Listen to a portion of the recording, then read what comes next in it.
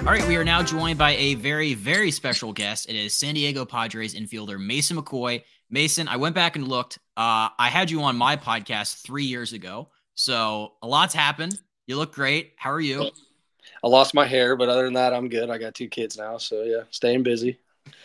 I had to double check that. I was like, 2021. That feels. It didn't feel like it was that long, but yeah, no, it's been 3 years. But you're the man. I always appreciate it. Like I knew, like I've been following you ever since, like Seattle and Toronto, and now with San Diego. I'm like, I gotta get Mason back on. It's a lot's happened this past year.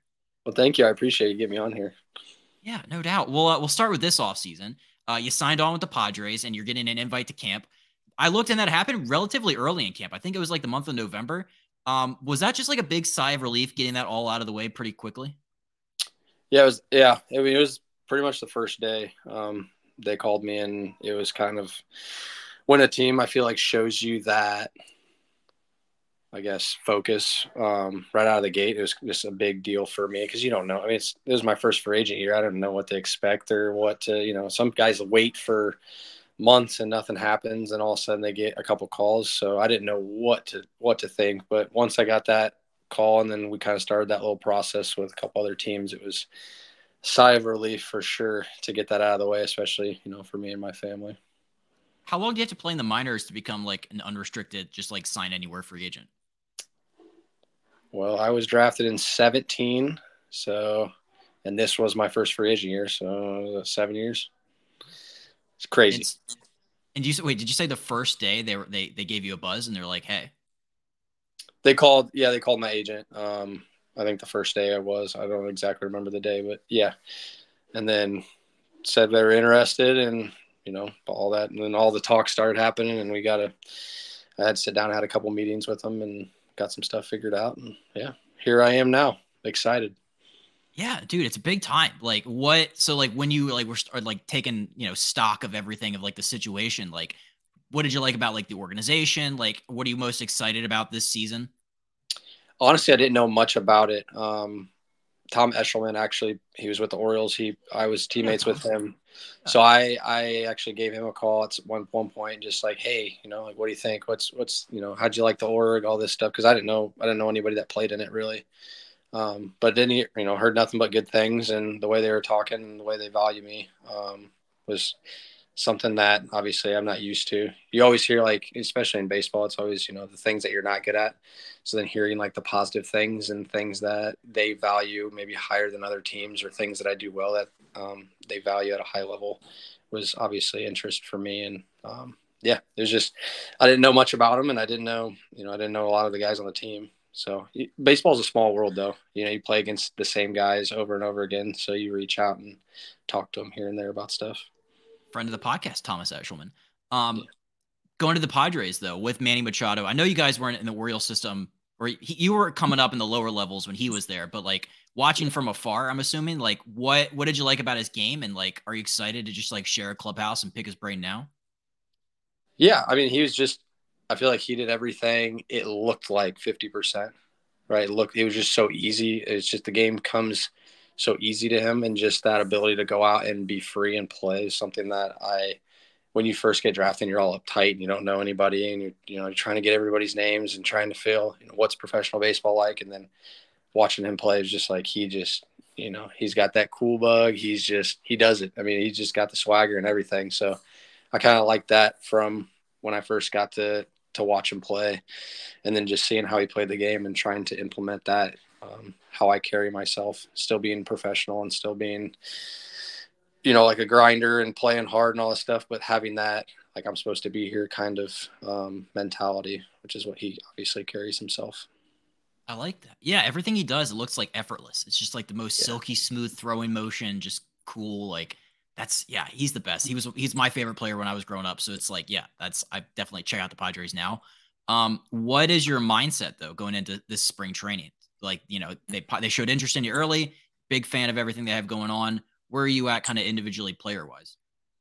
I'm trying not to be like too, like, get my hopes up too high, because I've had that happen before when I had like really high expectations, and then they didn't meet where I was at, and it just was like a crash and burn, kind of a tough mental thing to wrap around.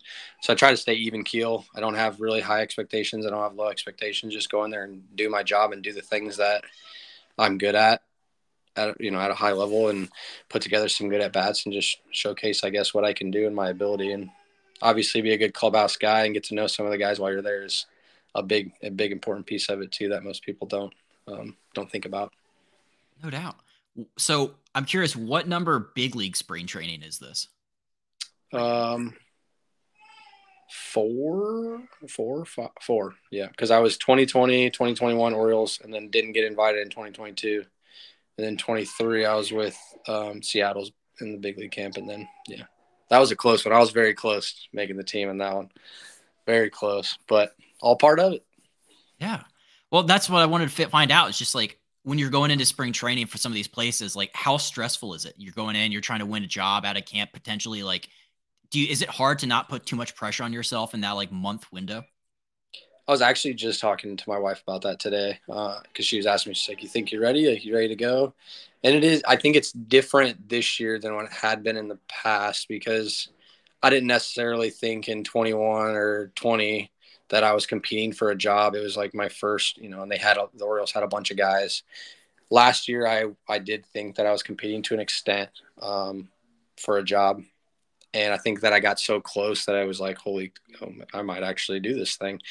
So I think this year it's a little bit more added pressure, but at the same time, it's like, I know at this point, I know what I do and I know what I can bring to the table, and it's just showcasing it. And if I think about that and try, they always say trying too hard, especially in this game, will make you go, and you'll start to dig yourself in a hole or go in one of those valleys. So I'm just going to go out there and be free and just play the game the way I know. And if they need a player like me, then I would hope that would be who they pick. Yeah. I'm curious because like that, there has to be like when you get spring training together, you get a bunch of guys, they're all trying to compete. Is there just like what's the buzz around spring training when you have so many guys fighting for like so limited number of spots? Is it like, is every at bat like live or die? Or like, do you see other guys like going through it? Like, is that kind of the vibe for some of these spring trainings and some of the things you've seen? Maybe for some guys, I don't know. I can't speak to everybody on that. I just know, like, in terms of myself. But I don't think anyone acts any differently. I think nobody's not talking to somebody because they're competing in the same spot or, whatever that means. There's no bad blood. No, we're out there playing the game, just enjoying it. Whatever's happened supposed to happen, and we just roll with the punches. I like that. It's such a unique thing, spring training. Like, it starts out with like I feel like the first couple like big league games of spring training, there's like hundreds of guys there, and they kind of get whittled. The rosters get like slower and slower, slimmer and slimmer as they get closer. So you've done Grapefruit and Cactus League? Yes. Do you have a preference more between the two? of my wife does. My wife likes Florida, but I like the Cactus League just because of the aspect of driving, like that. The trips. I just remember when we were in Sarasota and had to drive up to Fort Myers or wherever we were going. It was 2 hours, or wherever we were driving is far, and it's kind of an all day thing. Where now it's like 30-minute drive, 35, 40-minute max is what you would drive in Arizona. So I do enjoy that, and the shared clubhouses is nice too, where it's like minor league and major league. I think that is huge, having major league and minor league in the same complex, so you can get acclimated with all those guys. You get to see familiar faces, you get to coaches, the staff. You kind of just you see face a lot, and I think that helps that transition from not being in minor league camp and then driving your car over, and it's like, oh, like I gotta get I'm not saying now, but when you were first drafted, it's like, oh crap, I got to figure out who all these people are. I remember looking on my phone at all the coaches, trying to remember like everyone's names, so I knew. Yeah, that's I think the biggest thing is the shared complexes is big. We interrupt this episode to bring you a word from two apparel sponsors of this podcast. The first is Zero Negative. They are a brand out to inspire and empower individuals to find a positive message in everything they do, every time. They promote positivity and mindfulness in all of their products. Check them out at zeronegative.com. And last but not least, Few Will Hunt. It's one of my favorite brands out there. It's a great American company out of Philadelphia. out to restore the dignity of hard work. It is by far my favorite shirt to work out in. Check them out online at fewillhunt.com. Now back to the episode. I like that. Any fond memories from that? Like, what's your favorite like spring training memory? Like meeting somebody cool, like just a cool experience you had. Um, like I said, my spring trainings, the lower levels was in Sarasota. I think the wildest thing, because this was my first one this last year in Arizona, was like obviously Julio is a big deal, but Ichiro was also there, like all spring training. So I didn't know, because in Florida it's different, but I didn't know that people could come into the complex kind of like where the fields are and like hang out and ask for autographs. There's like a little line stopping them. But like when we walk out of the field, like it's free game, which was different for me. And so like for me, it's not a big deal. Like I just go out there, not very many people know me or whatever. But for like Julio, when I walked out and I saw Julio, I'm like, holy cow, how is this guy gonna get his work done? These dudes are running around. There's hundreds of people like chasing him. He would fake one way and then run another way, and Ichiro would do the same thing, like get everybody to think he was coming out one door and then go out another door. But that was pretty cool. And just for a fan aspect, I think that's pretty awesome just to be up close and personal. And I mean, our bullpens, when I was with the Mariners, our bullpens were right next to the fence. So all the fans could go up to the fence and just watch all these bullpens. And I don't know, just having that would be cool, especially as kids just coming up and seeing these dudes, absolute guys up there throwing. Yeah, that's a great fan experience. What do you Yeah. think Ichiro, does he look like he could still play? I feel like guys look at him and he's still throwing 90 somehow. Yeah. I think he could still play. Just watching him run down balls in the outfield and hit balls and BP and do all these things and throw. I mean, he plays long toss and still throws. I'm like, this guy could do it. He's a freak. Did any other teams bring in, like, I know they do like guest instructors where they'll have like former players or just like legends, I guess, come through. Did anything in any of your spring trainings happen like something like that? I don't think so. Yeah, I don't really think so. I'm sure they had some guest speakers or whatever, but I'm so bad with remembering the names and remembering like past players. I try my best. I do the immaculate grid now to try to like maintain that so I can remember things, but no, I'm not good at it. I don't really remember. We did a lot of fun things in the clubhouse, like from ping pong tournaments to playing instruments to whatever it may be, like news of the day, just a bunch of stuff like that. That kind of gets everybody, I guess, acclimated. That was one thing when I got called up that they made me do karaoke with the Blue Jays, and I was terrified, but I was very thankful that I was forced to do it because it made everybody like have that. Like it brought me everybody down to the same level, and there was just like a respect that was there that I got up there, and conversations just happened afterwards. What song did you sing? Back Then by Mike Jones. So it was a rap song, old song. Oh. I panicked. I panicked out of the gate. I knew about it and forgot. And then I got on the bus and they told me to sing. And I was like, I have no idea. And I think I remember going up to Bo Bichette and I was like, I think I'm going to sing Party in the USA. He was like, oh yeah, someone's did that, but like, that'll be good. So then immediately I'm like, well, I'm not doing that. So I ended up doing that one. And I thought I was going to read it off my phone. Like the lyrics, no shot. They played the music and I just had to start doing it and I killed it. I did really, really good. And everybody was standing up. I got like a standing O and they were smacking me. It was good. It was a good time. That's fantastic. Also, Yeah. I think Bo Bichette was on like ESPN Sunday Night Baseball, and I feel like they made him do karaoke on there. I wouldn't be surprised. They're like, I heard you sing a little bit. Why don't you? Yeah, I think that would have been that would be a little bit tougher for me to do than just on a bus full of my teammates. Yeah, you're doing Mike Jones in front of Carl Ravitch. I feel like no shot. No shot. Would not have gone over well. So we were talking about our guy Ryan Ripken earlier before we started. You play with him in 21 in Norfolk, friend of the pod, just the greatest dude ever.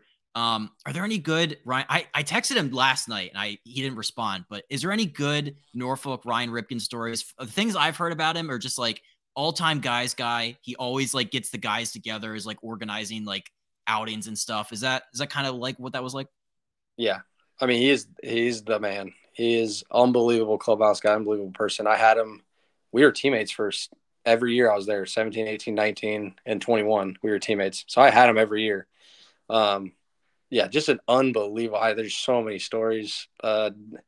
His dance moves to him drinking tequila to, I mean, all of it. He does it all. I, yeah, there's a lot of stories. I don't know which ones he'd want me to share, which ones he doesn't. So I might not do any, but I do. Okay, I'll do this one. He used to pound food. I'm sure he still does, but he used to eat like an a nauseating amount of food. And I remember one time we went to, and it was all healthy. It was all good for you. I mean, most of Oh, it.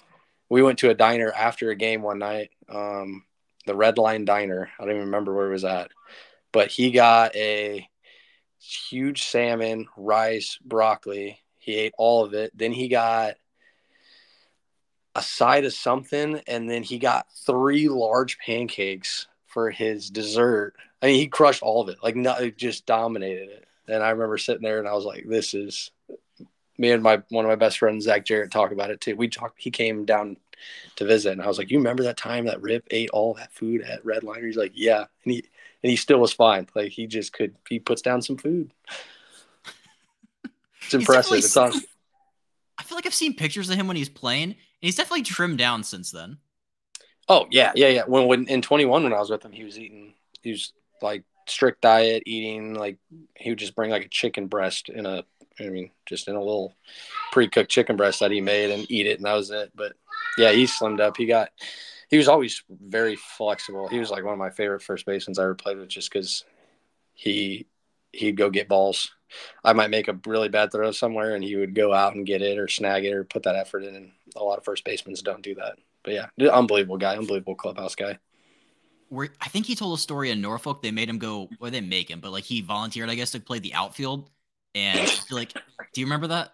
Yeah, oh yeah, I remember. I remember all the all the Rip stories. Yeah, oh yeah, he did that. That was a tough year too because he wasn't playing very much, but just like his attitude every day was just the same. Like he was just the same guy going out there having fun. He volunteered to play probably just to get some reps out there. And I remember, yeah, he volunteered to go out there. But he can run a little bit. I mean, he's athletic. I always told him that we needed to play basketball because I heard he could hoop a little bit. I hadn't seen, but I heard. I told him I'd take him one-on-one, but he couldn't take me to the paint. So it had to be strictly, outside of the paint because obviously he just backed me down. But Yeah, never did get to play. he's like way taller than you would think. He's just he's so Yeah, tall. he is very tall, and he's got really long limbs. So I could see him being a little bit of a hooper. I love the outfield story because he was like, yeah, my teammates are giving me shit. They're like, he's like, guys, I'm like, not that. I'm like athletic. I can like do this. I know. It was weird seeing him out there because he's always at first base and he's just long, lanky. It's Rip. And then he got out there and he's like actually making some plays and actually, throwing the ball. Just you never see him throw the ball because he just catches it, throws it back to the pitcher, occasional double play, but you never got to see him throw. And I was like, oh, he's throwing it a little bit. All right. Yeah. Might have a future. Yeah. Yeah, he's over here. Yeah. Probably hurt his feelings a little bit thinking we all didn't think he could play the outfield. When you were in the O system though, was there like who had like the biggest impact like in terms of like your game? Was there like or maybe a coach that like really worked with you on something? Like what stands out from your early developmental days in the minors? Oh geez. I've had a lot of good coaches. I think he's still there, Ramon Sambo. He's like my grandpa. I mean, he got my son a little gift, a little necklace. I think he was a guy who kind of helped me on the in baseball, but also like that it's not the only thing in life type of deal. Kind of outside of baseball too, more of my development in that aspect of life. I still talk to him today. I mean, he was a big impact for me. I think obviously Buck was a big one. I had him in 19, and I had him in 21 too. And he would get on me when I needed to be getting on. And I remember wasn't very good at backhands for the first half of my career. And I remember one time telling me like, just field every ball backhand in practice, like every single ball. And he would come over there and just like work with me when I was at shortstop in 2019, when I got moved up to Double-A. And yeah, he was another big one for me. Just good. There's good people there, really good. But then obviously they started to kind of get rid of the guys that were there. It's like those are the two guys. I know they're still there, which would make sense because they're two very, very good coaches. But those are two of the probably the biggest impacts that I had with those. How long does it take to get comfortable with like the pro ball lifestyle, even from just like a personal standpoint? Because like you came from like a big D1 program in Iowa, so like maybe you were exposed to some of this kind of stuff, but like what was the adjustment period like when you first got drafted, first got thrown into the minors? Like was that hard initially?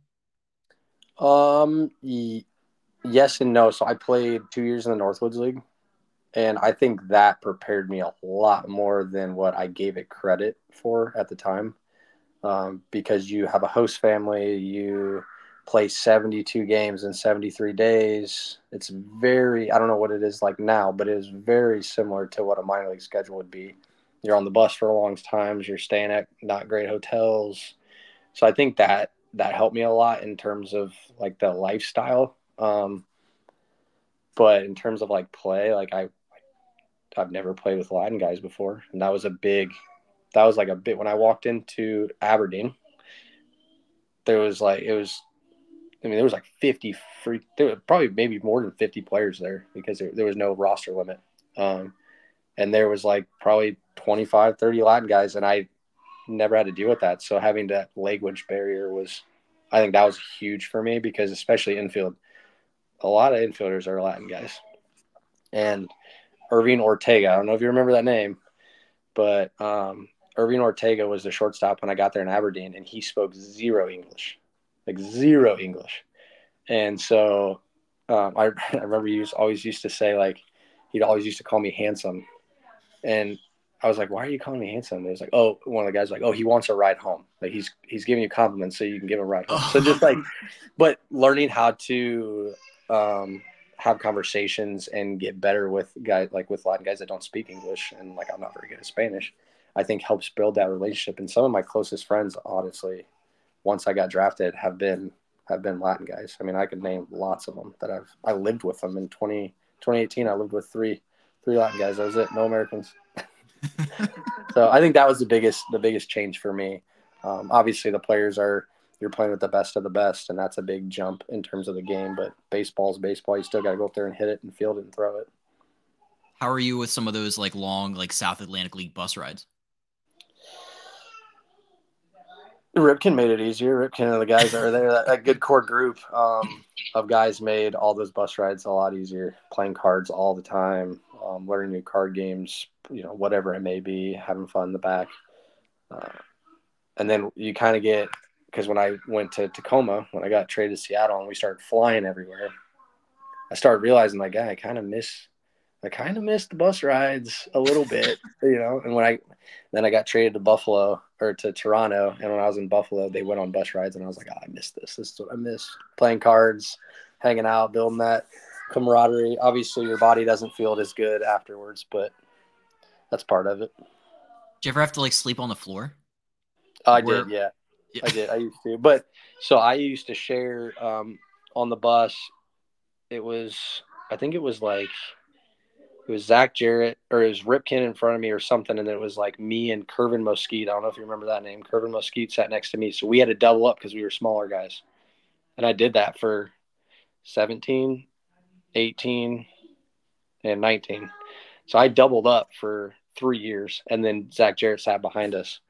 But yeah, I mean, it's all part of it. You just grind. So I had slept on the floor before. We used to take turns. Like he would sleep on the floor, and I would sleep on the top, and then we'd flip, and yeah. Oh, you mean double up as in like share a seat with like sitting directly next to somebody? Yeah, usually like you don't have to do that usually. Like usually there's seats that are open or whatever, but we were smaller guys, so we had to double up. And Yeah, it's like also like who would you rather sit next to? Like someone would you rather sit next to me or would you rather sit next to Rip? Like probably me. yeah. Rip got What his own being seat every time. he had it probably had way too easy. He's probably comfortably sleeping in that full row by himself. It's Yeah. not fair. I mean, he's pretty big. I don't know if he was comfortable even with two seats.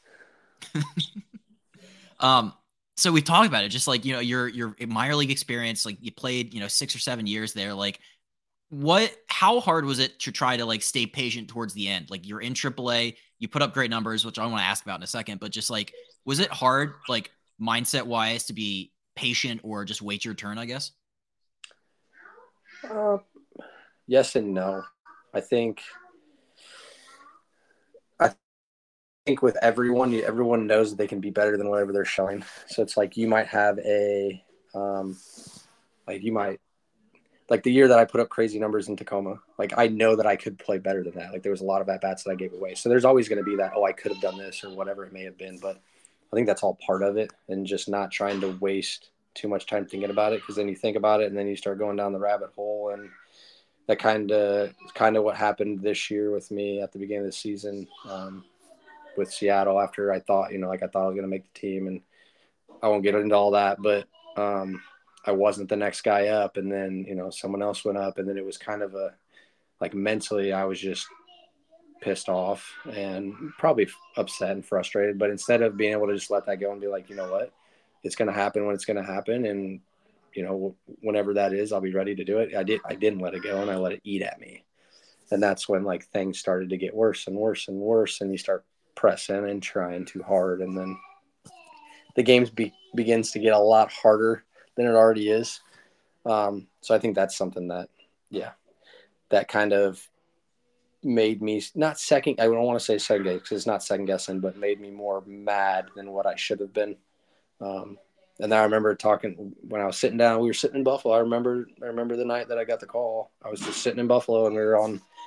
I was looking at houses on our phone, because we're like, man, where are we going to live? And we're, well, if I don't get called up, and now we're risking buying a house on if I'm going to get a contract and all that stuff. And then I remember I put my phone down, and not 15 minutes later, I got a phone call from our coach, and I was like, what is going on? It was just one of those, this is when it's supposed to happen. Probably the least deserving at the time in my career that I probably thought that I deserved it in my head was the time that I got the call. And sometimes that's the way it works out.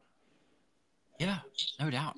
I wanted to ask about that too. It's just like, so when you got the call to go up to Toronto, was it far enough in advance that you could plan having, like, your family, like friends, like, was it one of those, or was it kind of like a rushed, like, just get your ass there, figure it out later kind of thing? Um, I don't necessarily think it was rushed, but like it was also in Canada, so like my family didn't have passports. Nobody was prepared for that. And then even when you apply for a passport, it still doesn't come for, it takes a while. So not necessarily that, but they did call me. I think they called me at like 11. My coach did, and he told me, he was like, I will not call you unless you're going to be called up and like you're going to get activated, because it happened with Seattle a couple times when I got called up and got there and then didn't get activated. So he called me and was like, you're going. And I think the next morning I left at like 10:30 or something. And then, yeah, then it was all from there. I got stuck in customs forever. We talk about like when it's meant to be type of deal. And I was in customs waiting to get like my visa, work visa. Computer shut down. And I was like, I called my dad. I was like, if I don't get to go because of this, like this, I'm done. I was like, I'm not doing this. But no, it all worked out. So yeah, maybe not necessarily rushed, because I didn't play that day. I was on the bench obviously, and I think I got activated that day, but I'm not sure. Yeah, but no, it was good. And then a lot of my family got to come out to Colorado for the next series, which was nice. I love that. Yeah. Well, I saw an interview. You're at bat. You said before you got up to the plate, you took a moment, kind of try to take in the moment. What did that moment mean to you after everything we just talked about, like, the minor league journey? Like, what did that, getting called up and getting in at bat mean to you? Um, I mean, that's a good question. I I think it came so fast because I wasn't ready for it. Whit Merrifield actually came up to me. He was like, "Hey, like you might want to get ready, because this is kind of a situation where they might use you." I was like, "All right." So I literally stood up and I went and started to roll out, and they're like, "Hey, you're leading off." So I didn't have time to really like process it all. I was just like, "Oh, let's just do. I don't even know what the scouting report on this guy is. Let's get in there."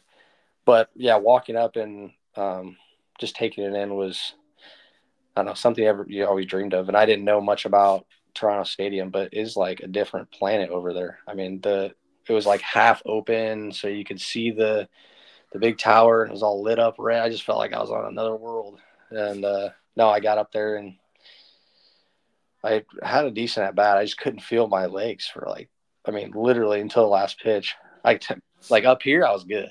Like, I was Yeah. calm up here. But I'm like, man, my legs were shaking so bad. I was so nervous. And then I think once I got full count or something, I was like, all right, I feel a little better now. Then as soon as that bat was over, I went in the field and I was good. I was fine.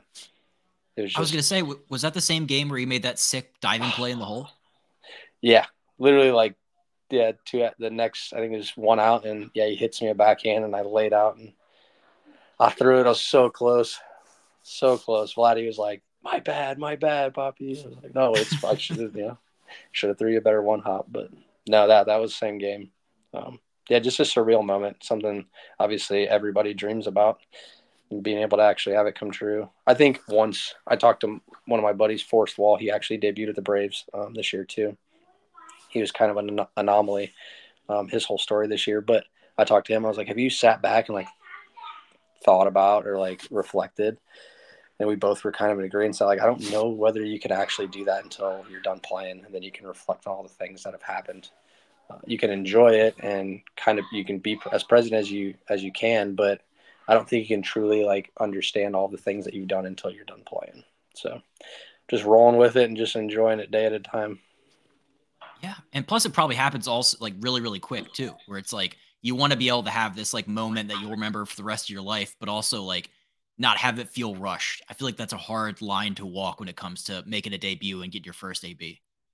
For sure. And then it's like there's so many other things behind closed doors, like insurance, and there's all these other things that you have to sign, your contract, your there's just a lot of stuff that you're signing papers and you're meeting people and they're showing you facilities and you're getting your stuff, and then it's like I don't know what their schedules are like, and then the food is like ridiculous. I mean, the food was ridiculous. So then like dealing with all that stuff on top of and trying to maintain your routine when there's just so many lights, I guess you if you will, lights on you and cameras and all this stuff. It was just different. I think there was a little bit more of a comparison. It wouldn't be as like drastic, but obviously it's the league. It's supposed to be drastic. It's supposed to be the glitz and glamour and all that stuff. But I think that's what it was. You were more starstruck at all of the accessories, like the flights and all that stuff. It was just like, what is going on? I've heard the pregame spreads at big league stadiums are just unreal. Yeah, I mean, again, I can't speak to all the teams, but like just Toronto's just first class org. Like, I mean, everything from top to bottom was ridiculous. And I'm a big sweets guy. I crushed the sweets, and they had like healthy cookies. If I don't, if a cookie can be healthy, I guess they had healthy cookies and whatever. So I got my fair share of those. Yeah, absolutely. You mentioned superstars, and that was a locker room you walked into that has a ton of superstars. You mentioned Vladdy, like there's so many guys on that Blue Jays roster. Like, what was it like walking into the locker room and seeing guys that are like all stars and just like superstar players in our game? A little overwhelming, I think, at the time, but that clubhouse is so like tight knit, laid back. I mean, they are all of them, like all those guys. You could talk to each and any one of them you possibly could, and it would be you'd get the same feedback from everybody, the same vibe from everybody. So that made it a lot easier, obviously. But like a couple of guys I played, like Ernie Clement, I played with actually in 2019. I played against him. He played for Akron, and I was teammates with him in Buffalo. So he was there. He was he was there when I got there. So just having him, he kind of showed me the ropes when I first got there. But as you talk to guys, like Kiermaier went to a junior college in the same conference as my junior college. So it's just like there's something you talk about, and like Midwest guy, Indiana guy, just stuff like that. And again, baseball's a small world, and everybody wants to get to know their teammates as much as they could. I got asked to come play cards on the flight with a couple of the guys, and I was like, "There's no way I can hang with you guys. My They're funds throwing the are big not. bucks. Yeah, my funds are not where your funds are at right now. But I appreciate the offer. But yeah, no, that clubhouse was just really good. Obviously, you have the big names but they're all human beings. They're all people doing the same stuff you're doing every day. I like that there's like a period of just like like mixing it up and just like getting to know guys. Like that feels like it's probably a really welcoming clubhouse, like you said. But did it feel extra? Like, did you feel like extra welcome when you walked in there? I people did come out of their way to shake my hand and congratulate me. I think that goes a lot longer or a lot further than, like a passing hey or whatever, like an actual introduction, like, hey, how's it going? Blah, blah, blah. Congrats, and like making it more personal. And Kiermaier was really good. He was kind of the head of that locker room, post game talks and all that stuff. He was kind of the head honcho. So I got to talk with him a lot. He kind of made me feel welcome right out of the gate, and making me do karaoke was all part of the plan. Did you know Gosman before? I did not know Gosman before. No. I think he was there maybe the year I got drafted. I'm not sure. I don't know when he left, but no, I didn't know him. I got to talk to him a lot first couple games because I think he threw the day before I got there, so he was on the bench hanging out and talking up. Really super good dude. All those guys Yeah. I didn't meet one guy when I was like, oh man, this guy, this guy's arrogant or this guy's stuck up or whatever. No, none of them. They were all super down to earth people. I miss Gosman. Yeah, he seems like super chill. He's got long hair now. Oh yeah, he's got the flow. Yeah. Um, I wanted to go back to Seattle for a second though, because I read a story a couple years ago in baseball about, did you play with Mike Ford, right? I did. Mike Ford's, if you haven't go read this guy's story. I think there was in 2022, he had 32 different transactions. He was on 4 different AAA teams. He must have racked up the most frequent flyer miles of any human I've ever seen. Was that something that did you know Mike? Did you talk about that kind of stuff? Because that's an incredible amount of moving. I knew. So Mike was only there 22, probably. I mean, not long before he got called up. And then that's when the whole bouncing around all started. But I didn't really talk to him much in 22. But then in 23, this last year, he came back and he's an unreal, super smart. I think he went to Princeton, super smart guy. Yeah, but he was, when you talk to him about that, he was just like, yep, I was just ticket after ticket, going place after place. But yeah, he was a really, really good clubhouse guy. And I didn't really get to talk to him much in 22, but Kevin Padlow actually he kind of went similar. He went from, Seattle to the Angels to the Pirates to the Giants at one point we played him. He played on our team, and then the next week we played against him because he played for Sacramento. And then a couple weeks later, he was back on our team, and he bounced around a lot that year too. You'll have to check him out. But yeah, I got to know Kevin a little bit more than I got to know Mike that first year. Yeah, That's insane. Yeah, I know, and it can happen that quick. It's crazy.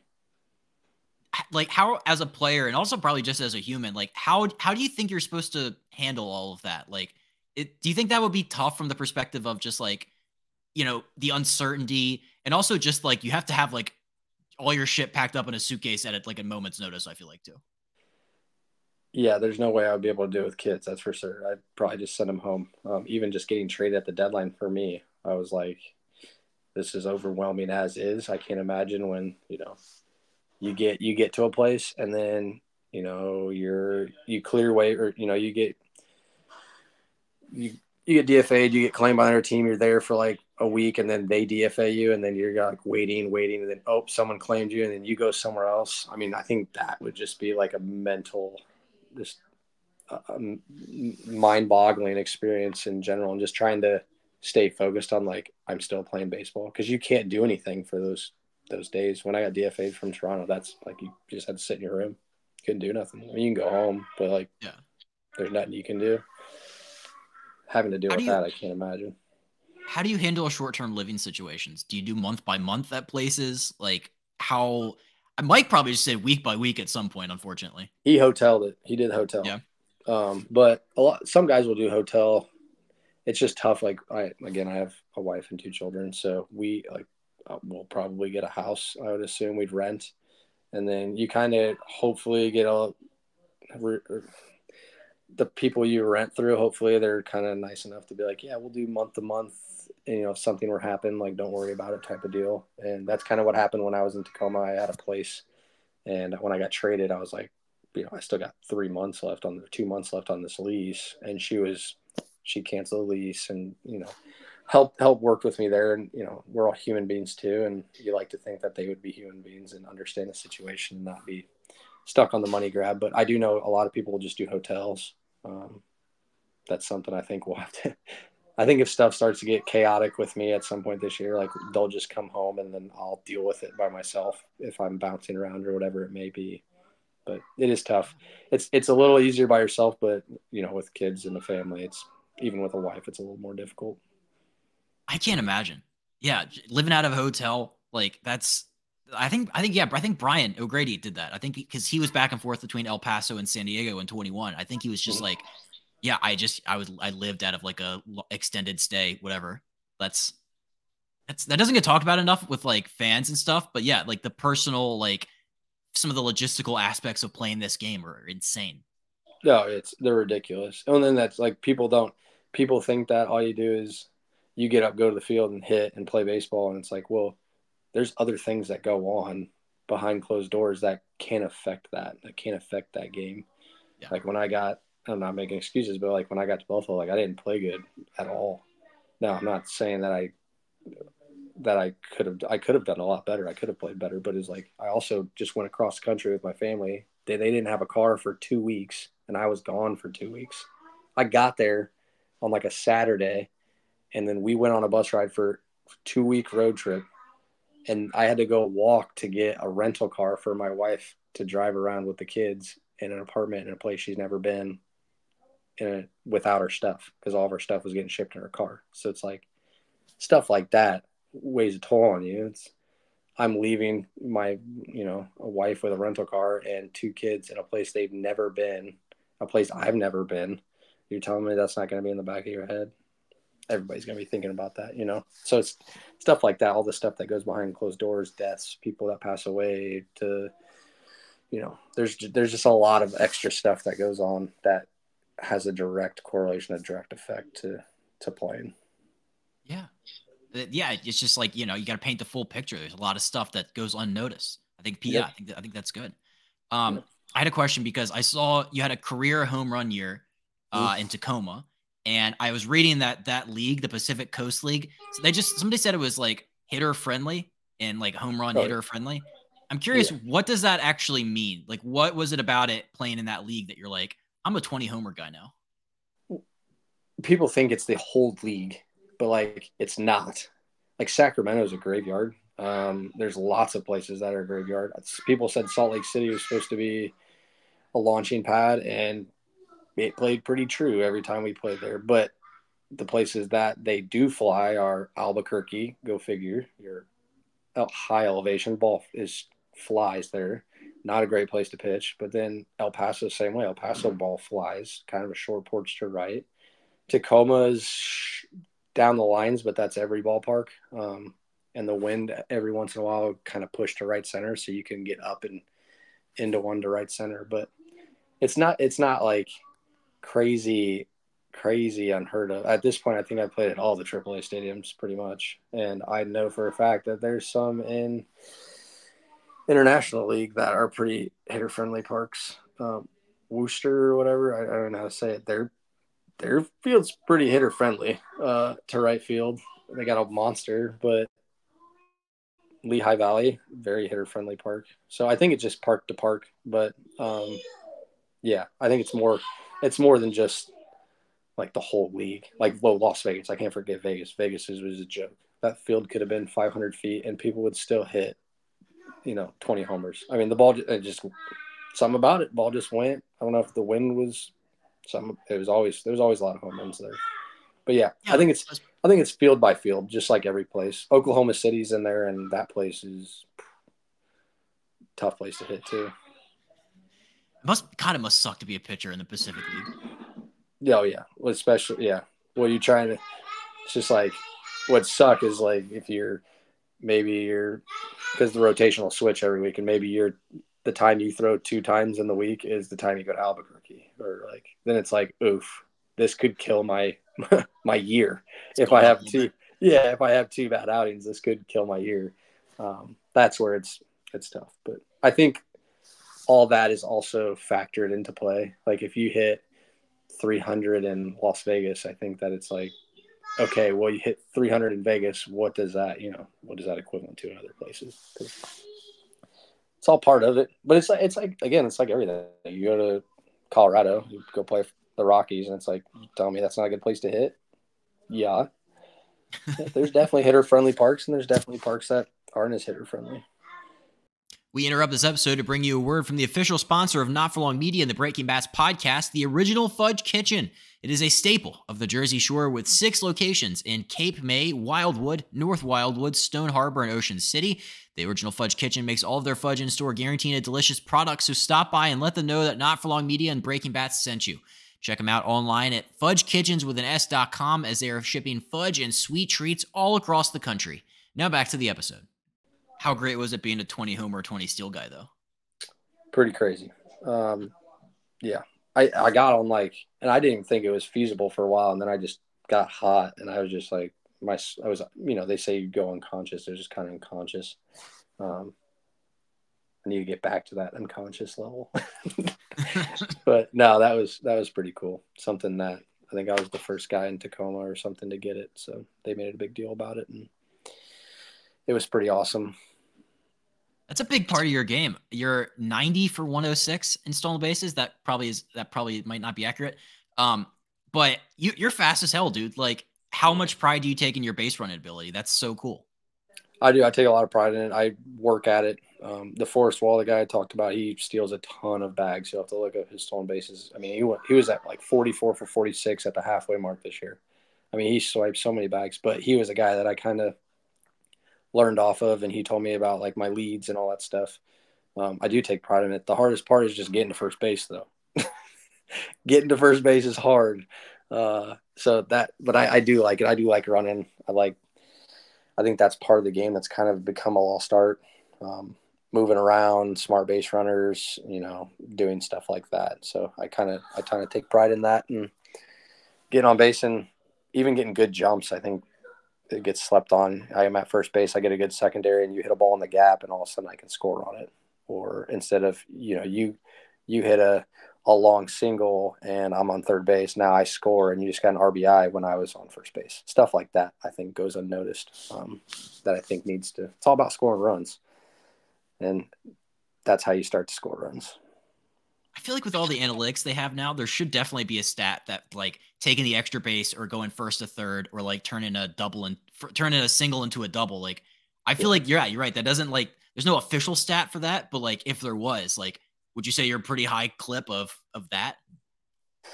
Maybe. I mean, I play hard, so you'd think that guys that maybe played hard and always try to take that extra base, they would be better on that. I'm sure there's some sort of statistic or analytic out there that shows it. I know there are for leads because I was told something about my leads too. How far you are off your base compared to the league average and all that stuff. But no, it would be cool. It would be cool to see who would be top of the MLB at all that stuff, because I bet you they score a lot of runs, and I bet you they're pretty high IQ players that are doing those things. Do you know your sprint speed? No, not a chance. No idea. Huh? How come they don't do that in the minors like they do? Like, there's no like stat cast for how fast you guys are down there? I'm sure there's something, but I don't really know about it. I just know that I can run a little bit, and I think everybody can run a little bit if they really want to, like if it's like you're 0 for 30 and you get a broken bat chopper to shortstop, I bet you're chugging to get to first base a little harder than maybe you normally would if you were 30 for 30 and you hit a ground ball, but no, I'm not really sure. Yeah, that's hilarious to think about. Yeah, if you need a hit, you'll run faster than you ever have, probably. Oh my! And you'll be begging for it if it's a bang bang play. You're gonna be like, please give me this knock. Give me every one of them that I could possibly have. They say it evens out. They never even out. The baseball gods, yeah, the game doesn't do that. No, I mean you know how many line drive missiles that you hit somewhere and you're out. You're telling me you get a broken bat or a cheap hit every time you do that? No chance. No chance. Dang, it's not 1 for 1. Okay. No, I wish. That would be nice. All right. Well, I just have a couple last quick questions for you. Okay. So a couple years ago when I had you on, we were talking about you made that cool no-handed throw the ball with the glove play. I saw you Yeah. did it again the next year. I'm curious, have you done it again since then? And do you still practice it like you said you did a couple years ago? Yeah, I do it every day. Like I did it today out there and on the field when I was taking ground balls. I didn't have an opportunity to do it this year, but yeah, I did it. I did it last year, or in 2022. I did it. Yeah, when I was in a shift and the ball bounced over the pitcher's head, and I had the same opportunity to do it. Funny enough, the guy that I did it on was my teammate this last year, Kian Wong. So he was like, "Yeah, dude, I remember that. That was so bogus. I was so confused on how like what happened." But no, I still practice it. I still do it. I think I can throw it. Like if you gave me a ground ball at third base, like regular depth, I could do it from third to first for sure. Yeah. Across the diamond without Cross the using your diamond, no bounce. Yeah. I mean, I did today from, I was messing around and I got one at second base, like where second baseman would normally play. And I threw it to the dugout. So you'd think to the dugout on third base side. So you'd think that I could probably do it. Now, would I ever do it in a game? I hope I'd never come to that. Where I'm throwing from third base to first, but no, I could throw it a little bit. How do you get that much on it? I don't know. I think it's all lever or like a catapult would be. Like I pinch it between like my middle finger and my thumb in my glove, and then in my palm, and then I'll just like let it like roll off. Yeah, I could. I mean, I could get it going. I throw it pretty hard if I get some good trajectory on it. Who would have I ever thought saw that I'd use it, and then like I've used it twice already. Like that's crazy. twice. I know. Like I never would have ever imagined that I'd ever do that, and it did happen. Hey, you know what? This is the year. We're gonna see it again. Yeah, I hope so. Hopefully. Some people got it's funny, like your keyboard warriors or whatever you want to call them, and like people will hate on the play. It's like at the time, like I wasn't thinking, I was just getting the ball and getting to first base, and the quickest way I knew how to do that was throw with my glove. That's the quickest way I could have thought, and I obviously had trust in it because I wouldn't have done it. I probably would have looked like an idiot if I messed it up, but that wasn't even in my head. It just like dribbles out of the front, doesn't Yeah, even go very far. I've done it so many times, it better not fall straight down.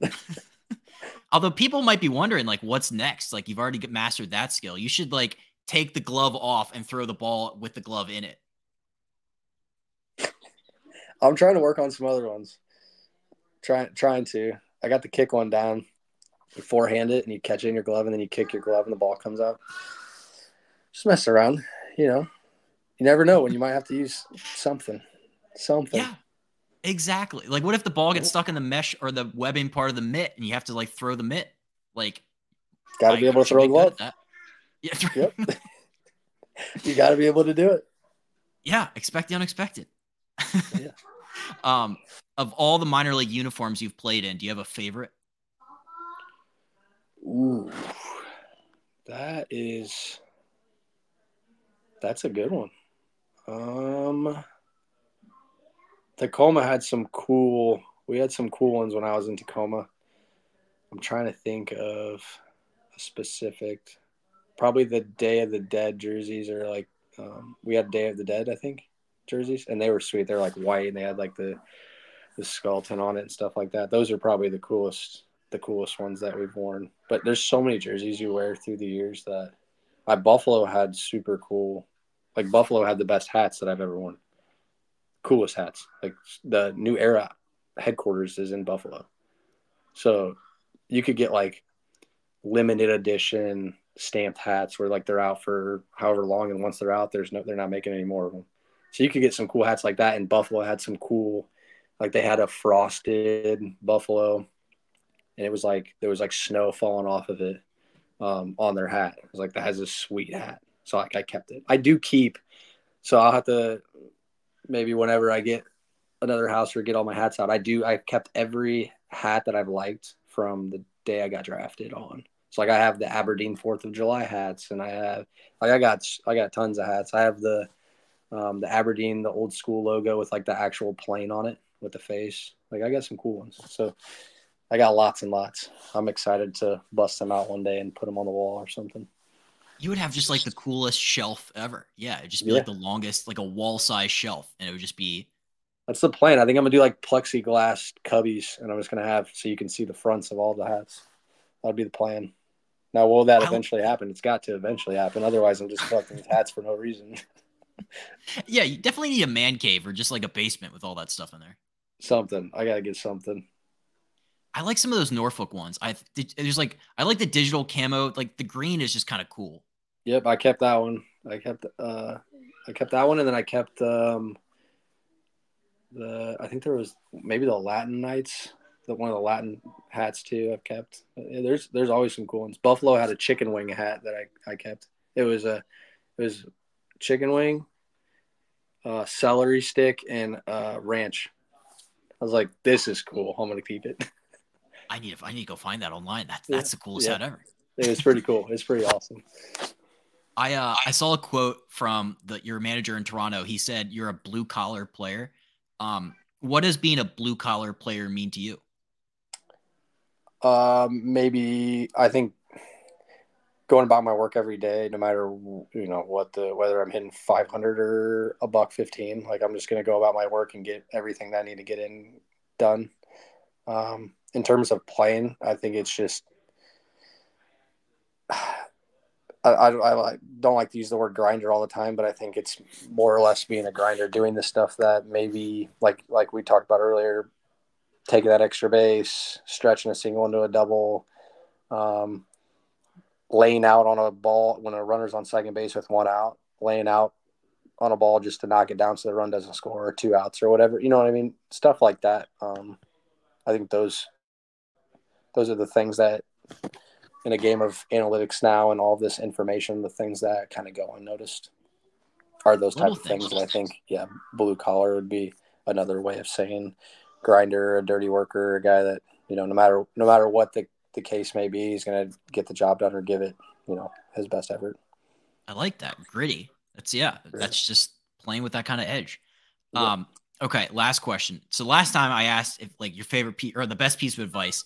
I'm wondering now though, is there like a quote that you have memorized that you go back to, or is like a phrase that you're like, because I'm big on this now. I have like a quote board in my house. Like I'm big on this stuff. Do you have one that stood out to you?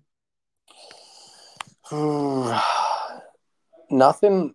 I mean, things teammates have said have stuck with me. Like, I'll say Forrest Wall again. Forrest, me and him got really, really tight in 2022, and he would always say that. I never really understood. I always thought like base hit, like I'll praise him, like I got a base hit. But he was saying he's more the line of like praise him for like the ability to do this, the ability to provide for my family, and just go about this life and this my day to day activity.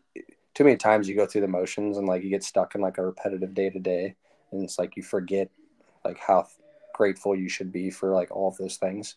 And that was something that kind of, going through I don't want to say I went through the motions, but like you get stuck in the everyday of baseball, and it's every single day, the same thing every single day. And just him saying that every day was like me being able to like take a second and say, wait a second, like be grateful for this, like enjoy this, enjoy what you're doing, enjoy the little things, and like the crappy food that you're getting in AAA. Like, yeah, that sucks, but like, just embrace it. Like, be grateful that there's food there. Just stuff like that. I think that's something that really stuck with me. So maybe not a quote, but something that he always would say. And like, we'd get on the bench even when maybe we were both sucking or whatever, and he'd just look at me, he'd be like, praise him.